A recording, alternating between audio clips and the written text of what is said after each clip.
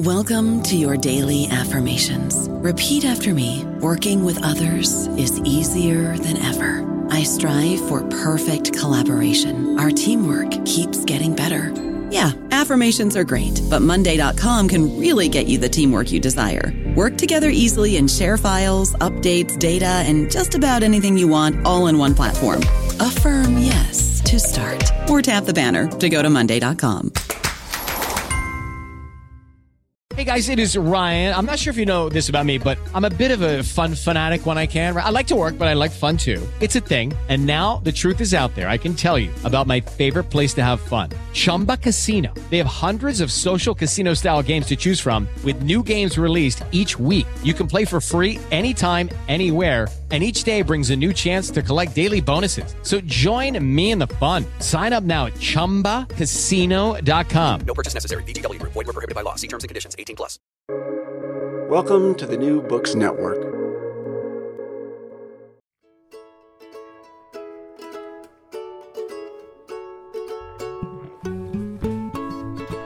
Okay, greetings everyone, and welcome to another episode of Recall This Book. Today I'm delighted to be here again with my friend and co-producer and co-host John Plotz from the English Department of Brandeis. Hi, John. Hey, Elizabeth. And especially happy to have Professor Derron Wallace with us. Derron is Associate Professor of Sociology and Education at Brandeis, and he has a PhD from the University of Cambridge, and he is the author of the recently released book, The Culture Trap: Ethnic Expectations and Unequal Schooling for Black Youth, which is out with Oxford University Press and is going to be the topic of our episode today. So hello, Derron, and welcome. Hello, Elizabeth. Hi, John. So good to be here.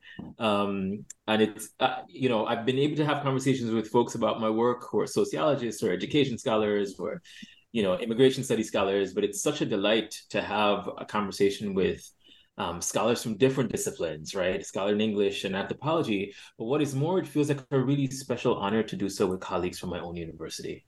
Feels really special. So thank you so much for this.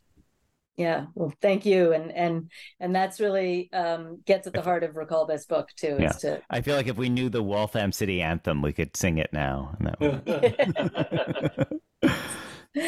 Only, John, in my case, only if it's the Jamaican anthem. Okay. There you go. Yeah. Okay, so Derron, could we start off by just having you tell us a little bit about the project and the book? Sure. This project is a cross-national study. The book is a cross-national study of Black Caribbean youth in London and New York City. Since the 1920s, Black Caribbeans have been deemed a high-achieving Black model minority relative to African Americans, whereas in the UK context, since the 1960s, they've been deemed the chronically underachieving minority.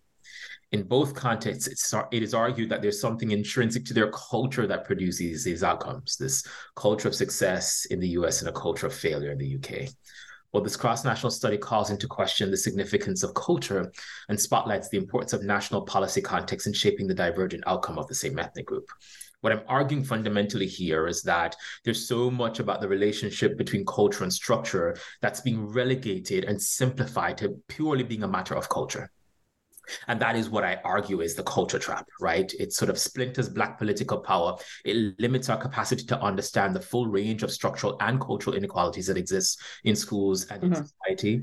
It is both an epistemological and an analytical sort of limit that we place both in sort of academic discourse, but also in sort of popular culture, popular understandings of contemporary social affairs that I'm trying to unpick in this work. There's nothing in the tradition of Stuart Hall and Pierre Bourdieu, there's nothing intrinsic to the culture of Black Caribbeans, I argue in this book, or any specific group, frankly, that aids success or failure. It's also about the context of reception. It's also about the class dimensions of migration, right, that shapes who goes where.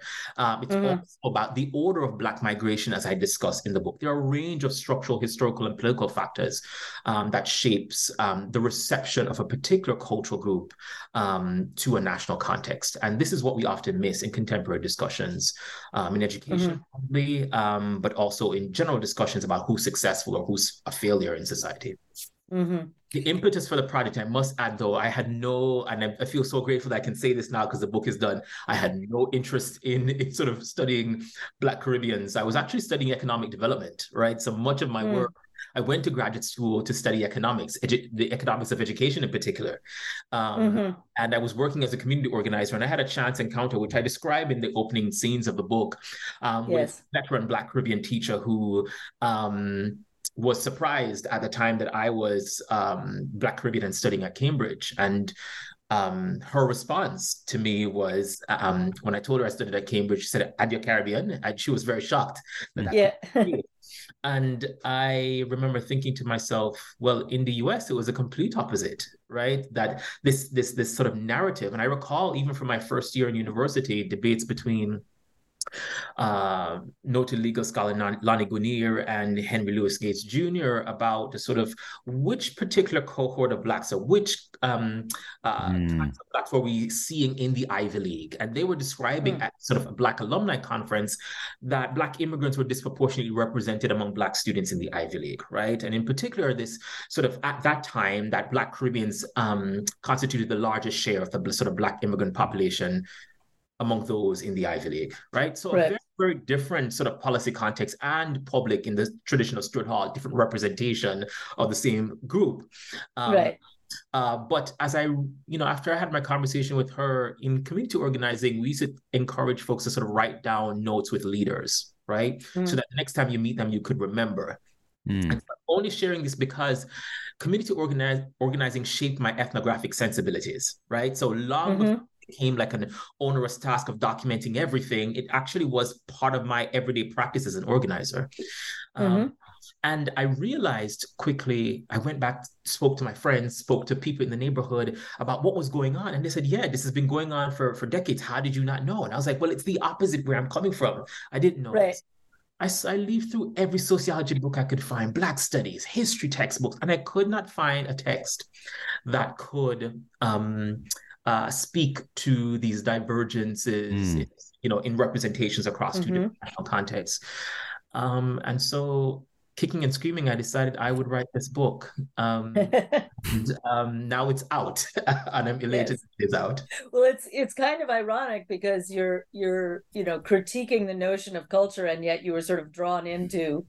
You weren't going to study culture, and then you were, right? Yeah, and you were drawn into it. So in some sense, it trapped you as well, I suppose. Yeah, absolutely. I mean, I would say I wouldn't say it trapped me. I would say it captivated me. Okay, fair, yes. Right? It really lured me in and invited me to sort of think through a problem that I was seeing playing out from a deficit standpoint in the UK context, right? Right. There's even more recent reports like the Sewell report, which came out just about a year and a half ago. Tony Sewell is a policy advocate, and he was asked to write this report basically on sort of the state of race in Britain. And he made a couple of really strong claims, about Britain, that race was no longer a key issue, that it was far more equal in Britain than across Europe, that the greatest accomplishments can be seen in education. And he goes on to say, the major exception to these are like Black Caribbean people who he himself is Black Caribbean. That's the latest iteration of that sort of narrative. But I can think others where this is rehearsed regularly, particularly as exam grades come out and consistently Black Caribbean students fall to the bottom, right? That this narrative around culture gets sort of reasserted as the rationale for their achievement. Right. Are there other international sort of comparandums, like I guess maybe France and America with Vietnamese Americans? I don't know what the other cases would be, but I'd be interested to know how you thought about these other cases where you get divergent, perceived outcomes in different of the same immigrant group. Yeah, so nothing conclusive. There's been some anecdotal evidence to suggest that how particular groups fare varies across context. So there have been some reports about particular groups of Asians not faring as well in, say, Australia, right, as they in the United States, right? But it's part of what I hope to think about later. And it's part of why I theorize the culture trap the way that I do, because while I want to think about the the case of Black Caribbeans with specificity and depth, the theoretical argument I'm making far exceeds the case of Black Caribbeans, right? Yeah. And there are other groups around the world, which I think is what your question gestures towards, John, are also experiencing this as well. It definitely does. And I like the point that you're making about it being in a variety of contexts. But I was also specifically pulling on something that I think both Elizabeth and I were interested in, which is the notion of like what I think you call direct versus indirect settler colonial context. So I was primary and secondary, maybe? Primary and secondary, thank you. But like, instances where people are coming to what is perceived as like the quote mother country, as our colleague Howard Tam studies Vietnamese Francophone literature and Vietnamese literature in America. And it's like an interesting, the comparison that even, might line up in interesting ways. Yeah. And that, I mean, to me, that's so, one of the things that I really love about the book is the way that you include in the first place, just to say very clearly, like, it's such a striking case where, you have these very divergent situations, but both of them are attributed to culture, right? In one place they succeed, in one place they fail, relatively speaking. And in both cases it's attributed to culture. So it really, allows you to push on the implications of the culture concept and the ways in which it gets wielded so effectively. The thing about the primary and secondary that I wanted to ask you about, because I think it's so, it really speaks to this, you have sections where you talk, for instance, about, and please correct me if I'm mischaracterizing this, but that in some ways the educational system in the Caribbean, at least in the British Caribbean, is not only kind of extolling the British system as the best of the best, but also modeled after it and somewhat like it, right? So in some ways there's but I think it's also, there's this way in which you have you give the opportunity to talk about colonialism as something that is very relational, more relational than people sort of think about it sometimes. Like, it really matters that Caribbeans in New York, for instance, kind of have the position of immigrants who are not part of already a kind of colonial context. Whereas in Britain, they're colonial subjects who are kind of out of place. Or what do you think about that? Yeah, that was that's a chapter. That's one of the chapters I almost threw out of the book. Well, I'm glad you didn't. But I'm so glad I didn't. On the advice of sort of families that were part of the study, my own family and mentors. I wanted to have a clear conversation in that chapter about a really key point that I think challenges traditional immigration studies work. And that is, when we think about cross-national work, we tend to think you can compare those people, often immigrants or the children of immigrants, in the two host societies within which they find themselves. Yeah. And the main point I'm trying to make in that chapter is that you cannot possibly understand the experiences of Black Caribbeans in either London or New York City unless you're understanding their perceptions of the host society from the homeland. It therefore means we no longer have a two-way comparison, we have a three-way comparison. The larger point, then, is you can't understand any immigrant by simply focusing on their experiences in, New York, Miami, Paris, Amsterdam. You also must relationally understand both the circuits of power that shaped their migration to that context, but also their perceptions of that city context, that new host society from the homeland. Yeah, and that's great. Brought me to the analysis of sort of colonialism's impact. A lot of what I'm thinking about now is what I regard as the educational legacies of empire.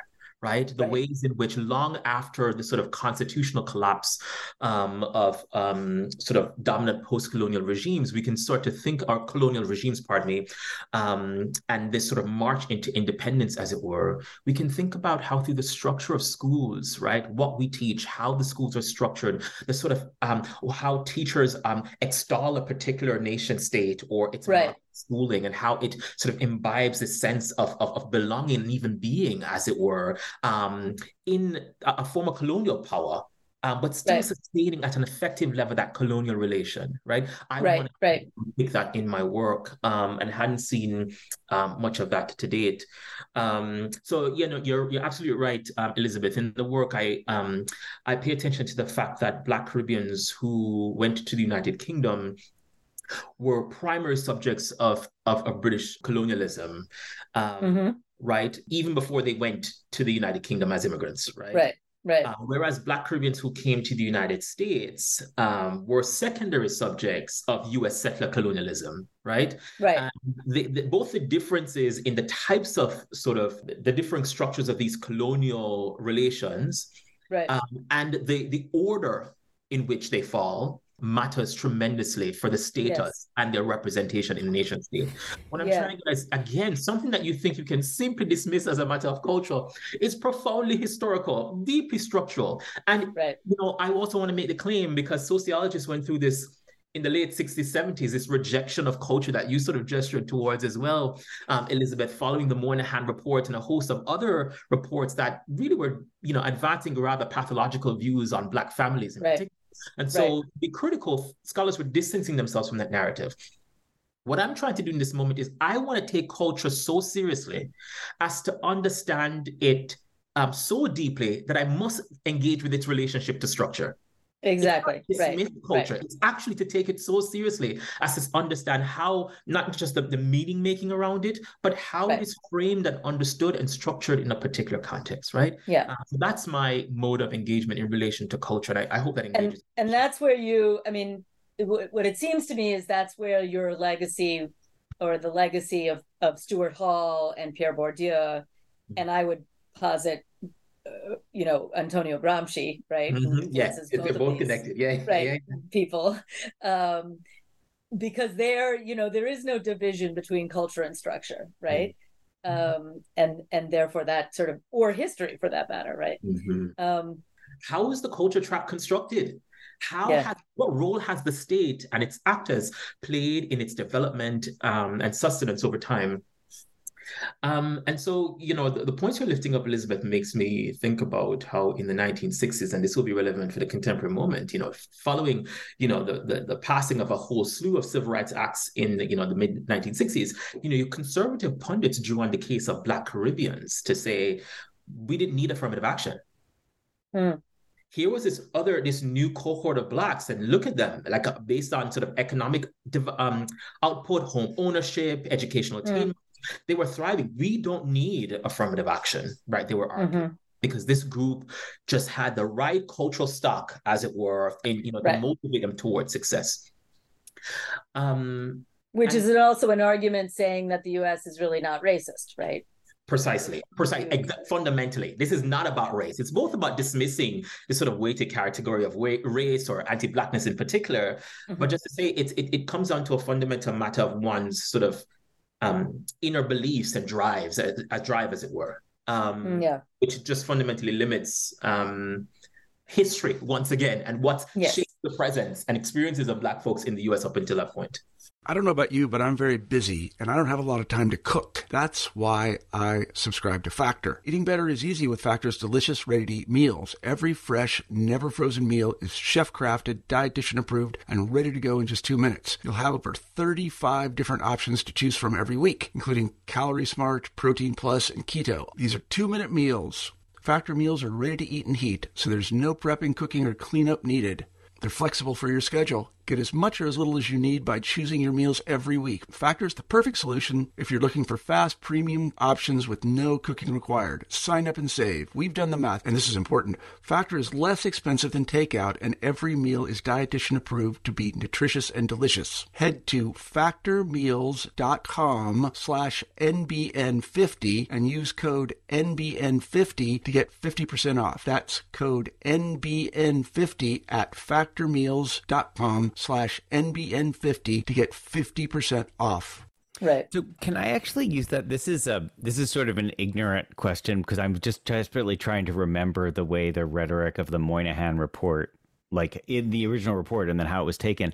But could you just tell us more about that phrase, culture of poverty? Because one of the things I really like about your work, Derron, I think Elizabeth also likes it, like this notion that race, class, gender, and then the sort of the triad plus this possibility that culture exists as a kind of shadow category there.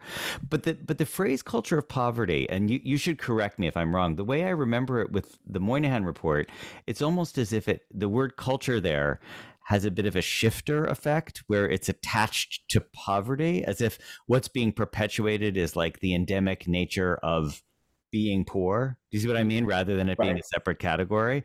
So which is certainly a way of like deflating or deflecting Marxist class-based critiques, because instead of seeing poverty as something that's an attribute of a class system, you see it as like inherent. Right. If people just read to their kids more, then precisely. Yeah. And then which groups get represented as having that culture of poverty? I think that's the part, right? It's yes, on one hand, there's this loose open-ended category that is the culture of poverty that can be attached to any group, finding themselves steeped in poverty, right?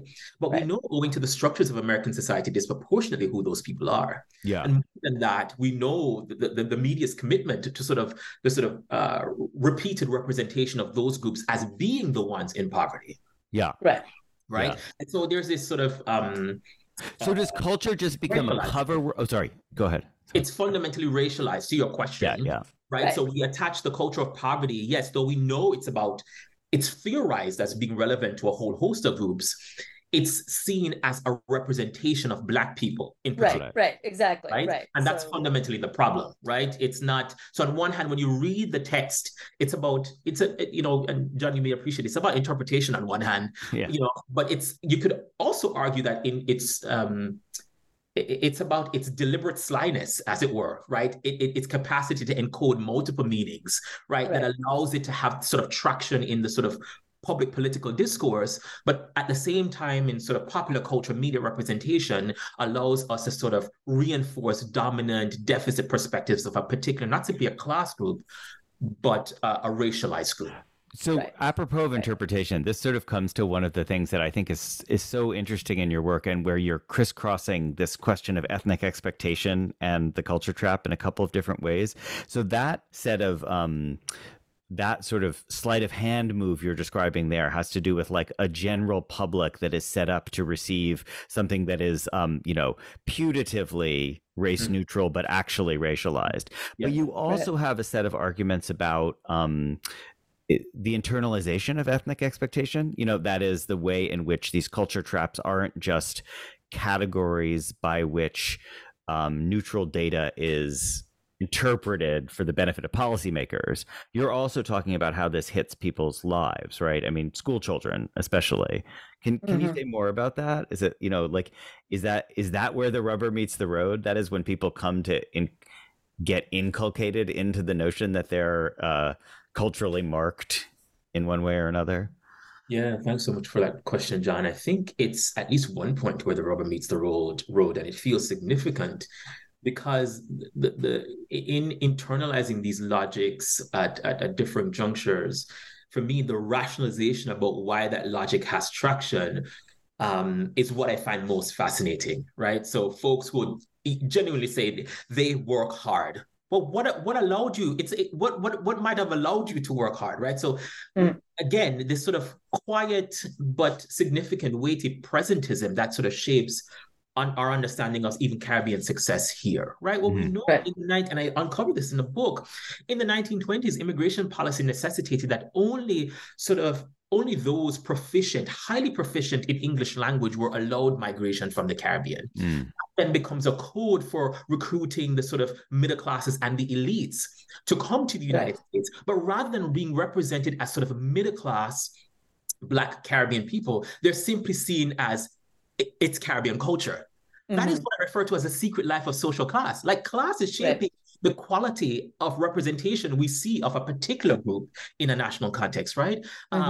People, when students, when teachers think that this is just a matter of culture, when social class is playing such a profound role and they're not able to see it in some cases, that's when it hits me the most. What I also found most moving in my in the context of doing this ethnography was just how much young people saw.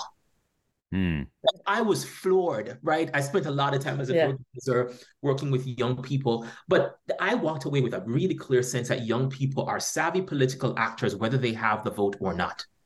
Right. And they're able to recognize structural and cultural inequalities that were sedimented and regularized for teachers. And at least in the last chapter of the book, which I think is where a lot of things come to a head, the class clown becomes, the teacher's chief critic, challenging him on what he describes as, you're using our culture against us. Right. Those were his words, right? Yeah. The kid who opens up the book making fun, right? And having this interaction with his teacher. So for me, culture has its power, not simply, in the sort of meaningful theorizations we may advance, right? In the sort of quality of works we may produce.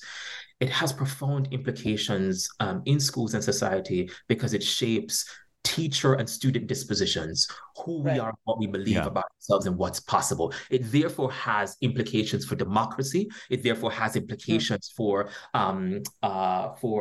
even social welfare and who we believe deserves it or not, right? It's a case for a whole host of larger points about how society is structured and who's deserving and who's not. Can you say more about that? I love that point about the awareness. It almost reminds me of like the Lukács argument about reification in the class consciousness of the proletariat, where he basically says that you need to be in the position of the proletariat in order to have the correct structural understanding.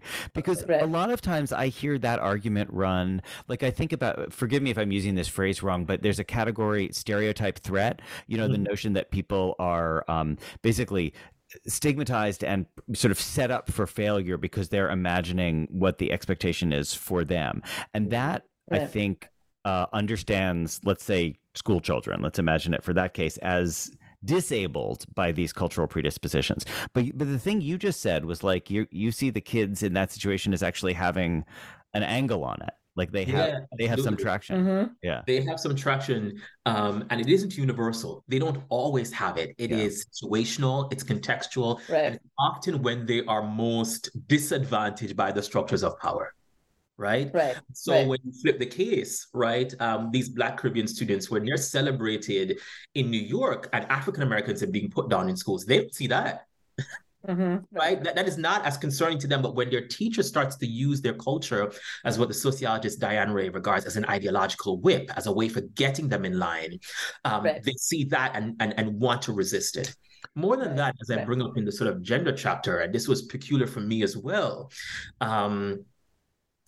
in a cross-national study, you often expect to say things are different. But in that chapter on gender, I was like, wow, they're actually, what the Black Caribbean boys are experiencing in both London and New York is the same. And what the Black Caribbean girls in London and New York are experiencing is the same. And the point and I can unpack this a little bit. I want to stay germane to the point you're making, or the question you posed, John. Yeah, but just say a little more about that because it was so interesting. Yeah, so let me make the point first, and I'll use examples. The boys did not recognize how the general concern about, Black boys being a beleaguered party, this underachieving group needing all this help, how it afforded them levels of privilege in school. They didn't see it. Right. In fact, when you read the book closely, I was very forthright in sort of saying there were moments where I was in conversation with these girls and they're like, you don't see it? How could you not see it? And I was like, maybe you're just like, let's dig a little bit deeper. And, I was greeted with eye rolls and neck rolls. And, you don't get it. Why my own male privilege growing up in a Caribbean context meant that I too had benefited from this and I didn't see it despite my own political consciousness. I'm using that as an example to say, again, what are the moments when we see and we don't see structural and cultural inequalities, right? And that isn't peculiar to young people. It isn't peculiar to Black Caribbeans. I could talk about our own faculty. I could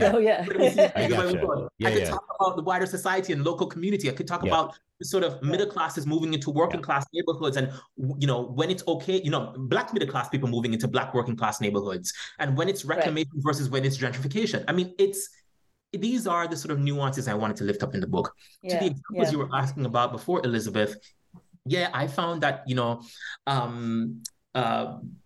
in the latter part of the book, I focus on three cultural logics that Black Caribbean students use in pursuit of success: distinctiveness, deference, and defiance. And I can say more about each of those, but the one most relevant is deference. It's this ideological investment in good behavior and comportment as being relevant to one's success. And what I learned in the context of pursuing this work and write about in the book is that it was profoundly a gendered ideological frame, right? And that the rewards were starkly different for boys and girls. So in a context in both London and New York City where Black boys were deemed to need sort of policy and social support to sort of aid in their academic achievement, those boys then were praised for, they experienced what I call complimentary deference, or deference for the sake of receiving praise. They got praise for just showing up to class on time, raising their hands on occasion in class, right? You know, in one case, just guessing an answer to a question, right? This kid was beating his chest because he was proud. The girls, the Black Caribbean girls on both sides of the Atlantic, were not praised because of their behavior. They practiced what I call compulsory deference, right? And that's because they did not receive praise by virtue of behavior, because they're supposed to be deferential. They're girls, right? It's a compulsory formula. That's what girls do. You fall in line. And so they could only receive praise through high academic achievement. And this was true in both national contexts, right? And so what we're seeing there is that in this attempt to sort of support boys, they're engendering this sort of low gendered expectations for Black Caribbean boys on both sides of the Atlantic, where they're easily praised, and the praise is supposed to be an attempt to sort of support their advancement, but it actually helps to keep them back. The girls, on the other hand, who in their everyday social life wish to be praised for showing up on time or participation, get none of that. It's only through the pressure of high academic achievement that they're able to garner those rewards. And I wasn't even able to see that. It was completely revelatory for me, because I could now look back on even my own educational experience and see where I had benefited from the same thing relative to young women and girls who were much smarter than I was. But I you know, my good behavior was rewarded, right? And I was encouraged, right? Well, as you're describing it, it's not exactly a benefit, right? Because if the effect of it is a kind of, it is a negative payoff, because I would say, but it's both and, because at least in real time, the immediate reward is that the teacher is recognizing that student, that boy, in a way that she or he or they would not recognize a girl. In real time, particularly in the context relationally among students, they can recognize that something is different there. Right? Even though over the long haul, it helps to sort of limit, it's putting a cap on sort of behavioral expectations for Black Caribbean boys. Because, you know, boys will be boys. They're going to be silly. They're going to run around. They're going to do, they're going to be unruly. And that's, again, that's not unique to just Black Caribbean boys. Or I mean, I can name a whole host of boys. It reminds me a lot of, you know, parenting expectations, for instance, of, you know, both my husband and I had full-time jobs when the kids were little, and, you know, we shared the caretaking, but every time, and he would say this himself, right? Every time he did anything, it was like, oh, it's so incredible, you know, you're such a great dad, right? Whereas, you know, I was always on the, you know, very much on the teetering margin of acceptability for, you know. I have come to learn, this is a more on the personal side, but my partner and I, my wife and I, we joke about this, because she's very sort of very diplomatic and very incredibly thoughtful. But if you want to upset her very quickly, begin praising me for basic parenting. Oh my God, right? She loses it. And she reminds me, this is her words, this is your reasonable service. You're not doing anything extra here. There's nothing that's worthy of praise. We are doing this together. But it's, again, another case, another example of how that very gendered logics, right, travel across time and space and across a whole host of ethnocultural groups. And these are some of the dynamics that could quickly get dismissed or relegated or simplified to merely being a matter of culture, that I want us to see how both race, gender, and social class shapes the representation of cultures across contexts and across time. Right. That's fantastic. So maybe this is a great moment to shift to our recallable books section of the episode. And Derron, are you ready? Do you have something for us? Yeah, there are a few pieces that come to my mind. Can I name at least three? Is that okay? Yeah. Yeah. So one that's had a profound impact on me is Bernard Cord's How the West Indian Child is Made Educationally Subnormal. It is the text that then shaped Steve McQueen's, at least the fourth episode of Steve McQueen's Small Acts, focused on education. And interestingly, Bernard Cord is a Brandeis alum.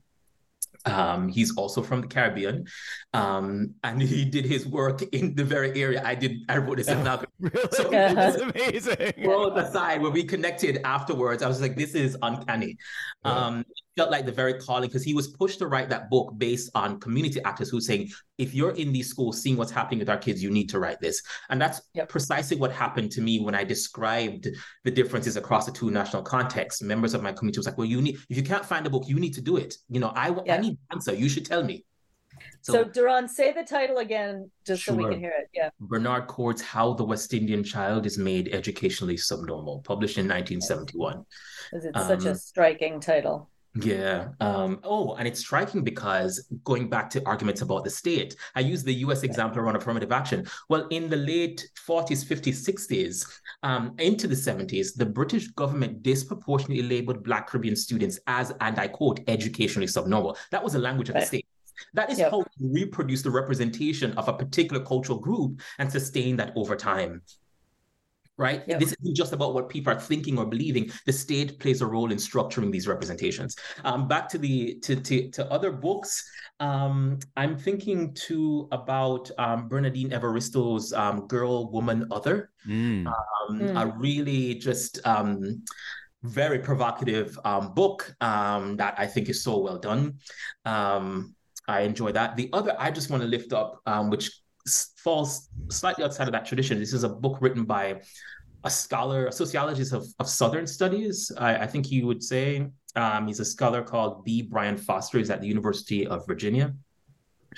His book is called I Don't Like the Blues, Race, Place, and the Backbeat of Black Life. For me, it is my favorite ethnography of 2021 by far.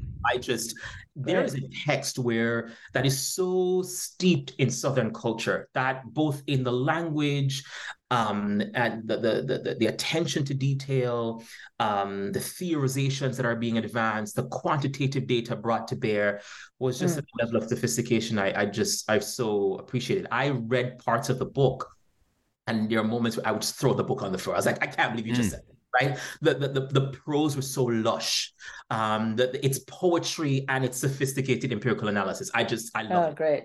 And I got a chance to, I don't know Brian personally, but we crisscrossed at ASA, at the American Sociological Association this summer, and I just had to find him and tell him, like, this is what I think of your work, and I've been telling other people, but I need to tell you to your face. Like, this is a really good book. So those are the three that come to my mind. Wonderful. That's great. And that's fantastic. And those will all be there on the website so that people can look them up. So I have a couple of things. One is John might laugh because this is my it's either Anthony Trollope or Michel Rolfe trio with me. It's like pretty much goes back and forth between the two. So in this case, an essay, a kind of a difficult essay, but brilliant, by the late anthropologist Michel Rolfe trio, which is called Idea Culture, which is about the culture concept and in the United States. And it traces its, one thing that trio is really has a really light touch with is the life of concepts and the ways in which concepts change, and how concepts and words are not the same thing, that you might have the same word, but the concept is changing and has different kinds of histories. And we really see that with culture. And he talks about the ways in which the concept of culture in a kind of Boasian tradition in anthropology was really developed, not perfectly, and certainly in ways that are of its time, but quite pointedly to intervene in a conversation about race as an anti-racist project, and the ways in which that shifted to the kind of use of culture that you're documenting, where culture is actually a way of avoiding talking about race. and race comes in through the back door in a sense, right? So really fascinating essay. Not one of the ones that is normally read by a trio, so I think a really good one. And then the other thing I was going to suggest, and you were, if we had more time, or maybe later over drinks or something, I want to ask you, because you were a little reticent maybe on this, how you felt about this, but The Wire, the TV show The Wire.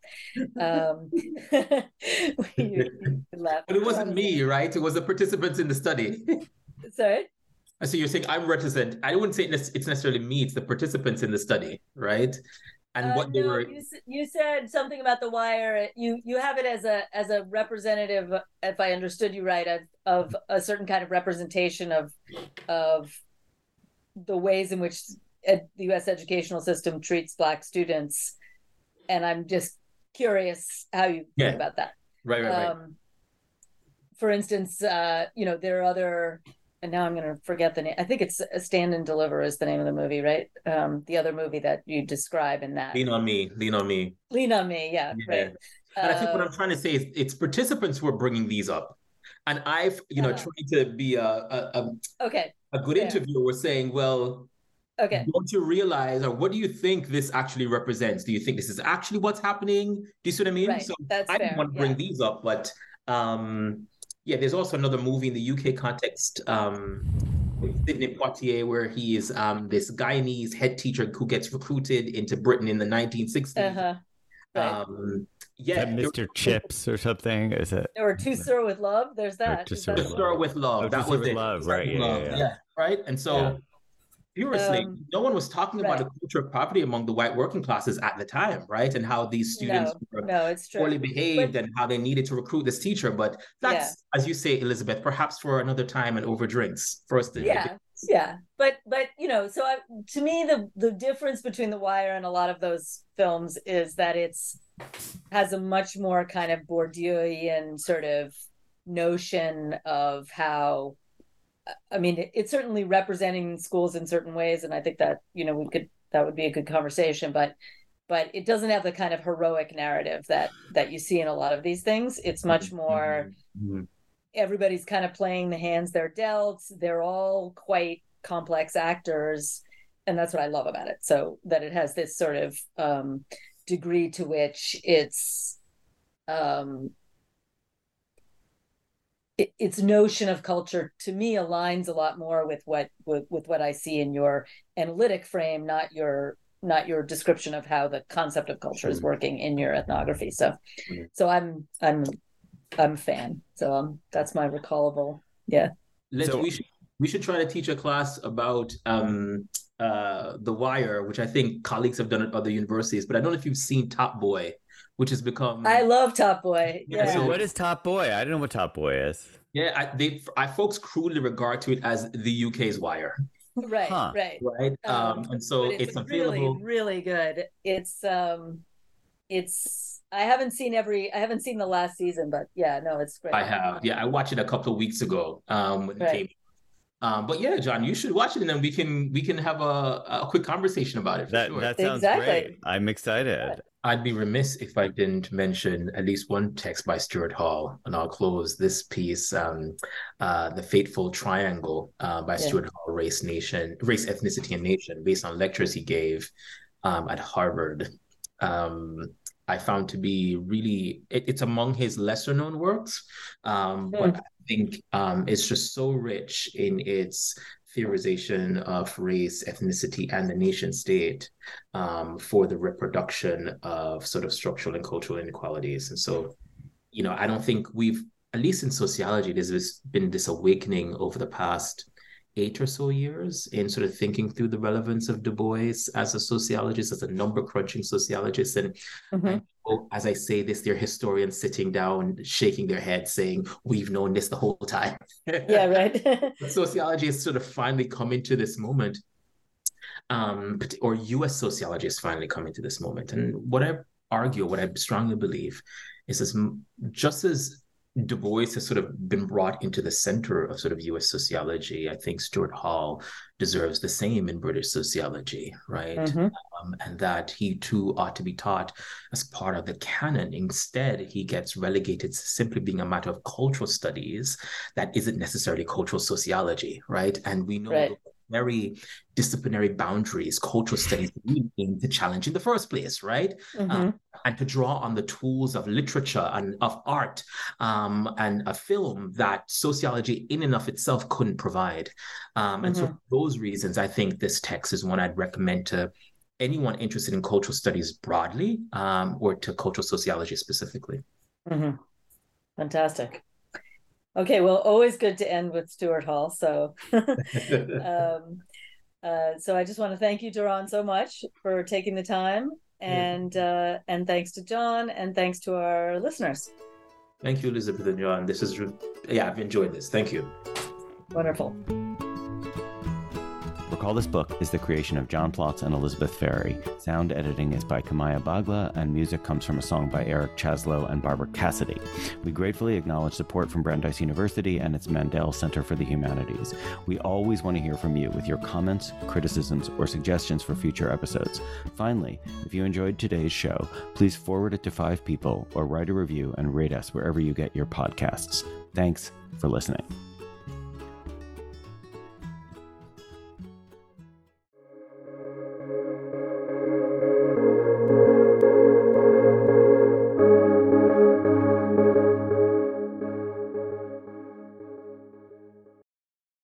Lucky Land Slots, you can get lucky just about anywhere. Dearly beloved, we are gathered here today to... Has anyone seen the bride and groom? Sorry, we're here. We were getting lucky in the limo and we lost track of time. No, Lucky Land Casino, with cash prizes that add up quicker than a guest registry. In that case, I pronounce you lucky. Play for free at LuckyLandSlots.com. Daily bonuses are waiting. No purchase necessary. Void where prohibited by law. 18+. Terms and conditions apply. See website for details.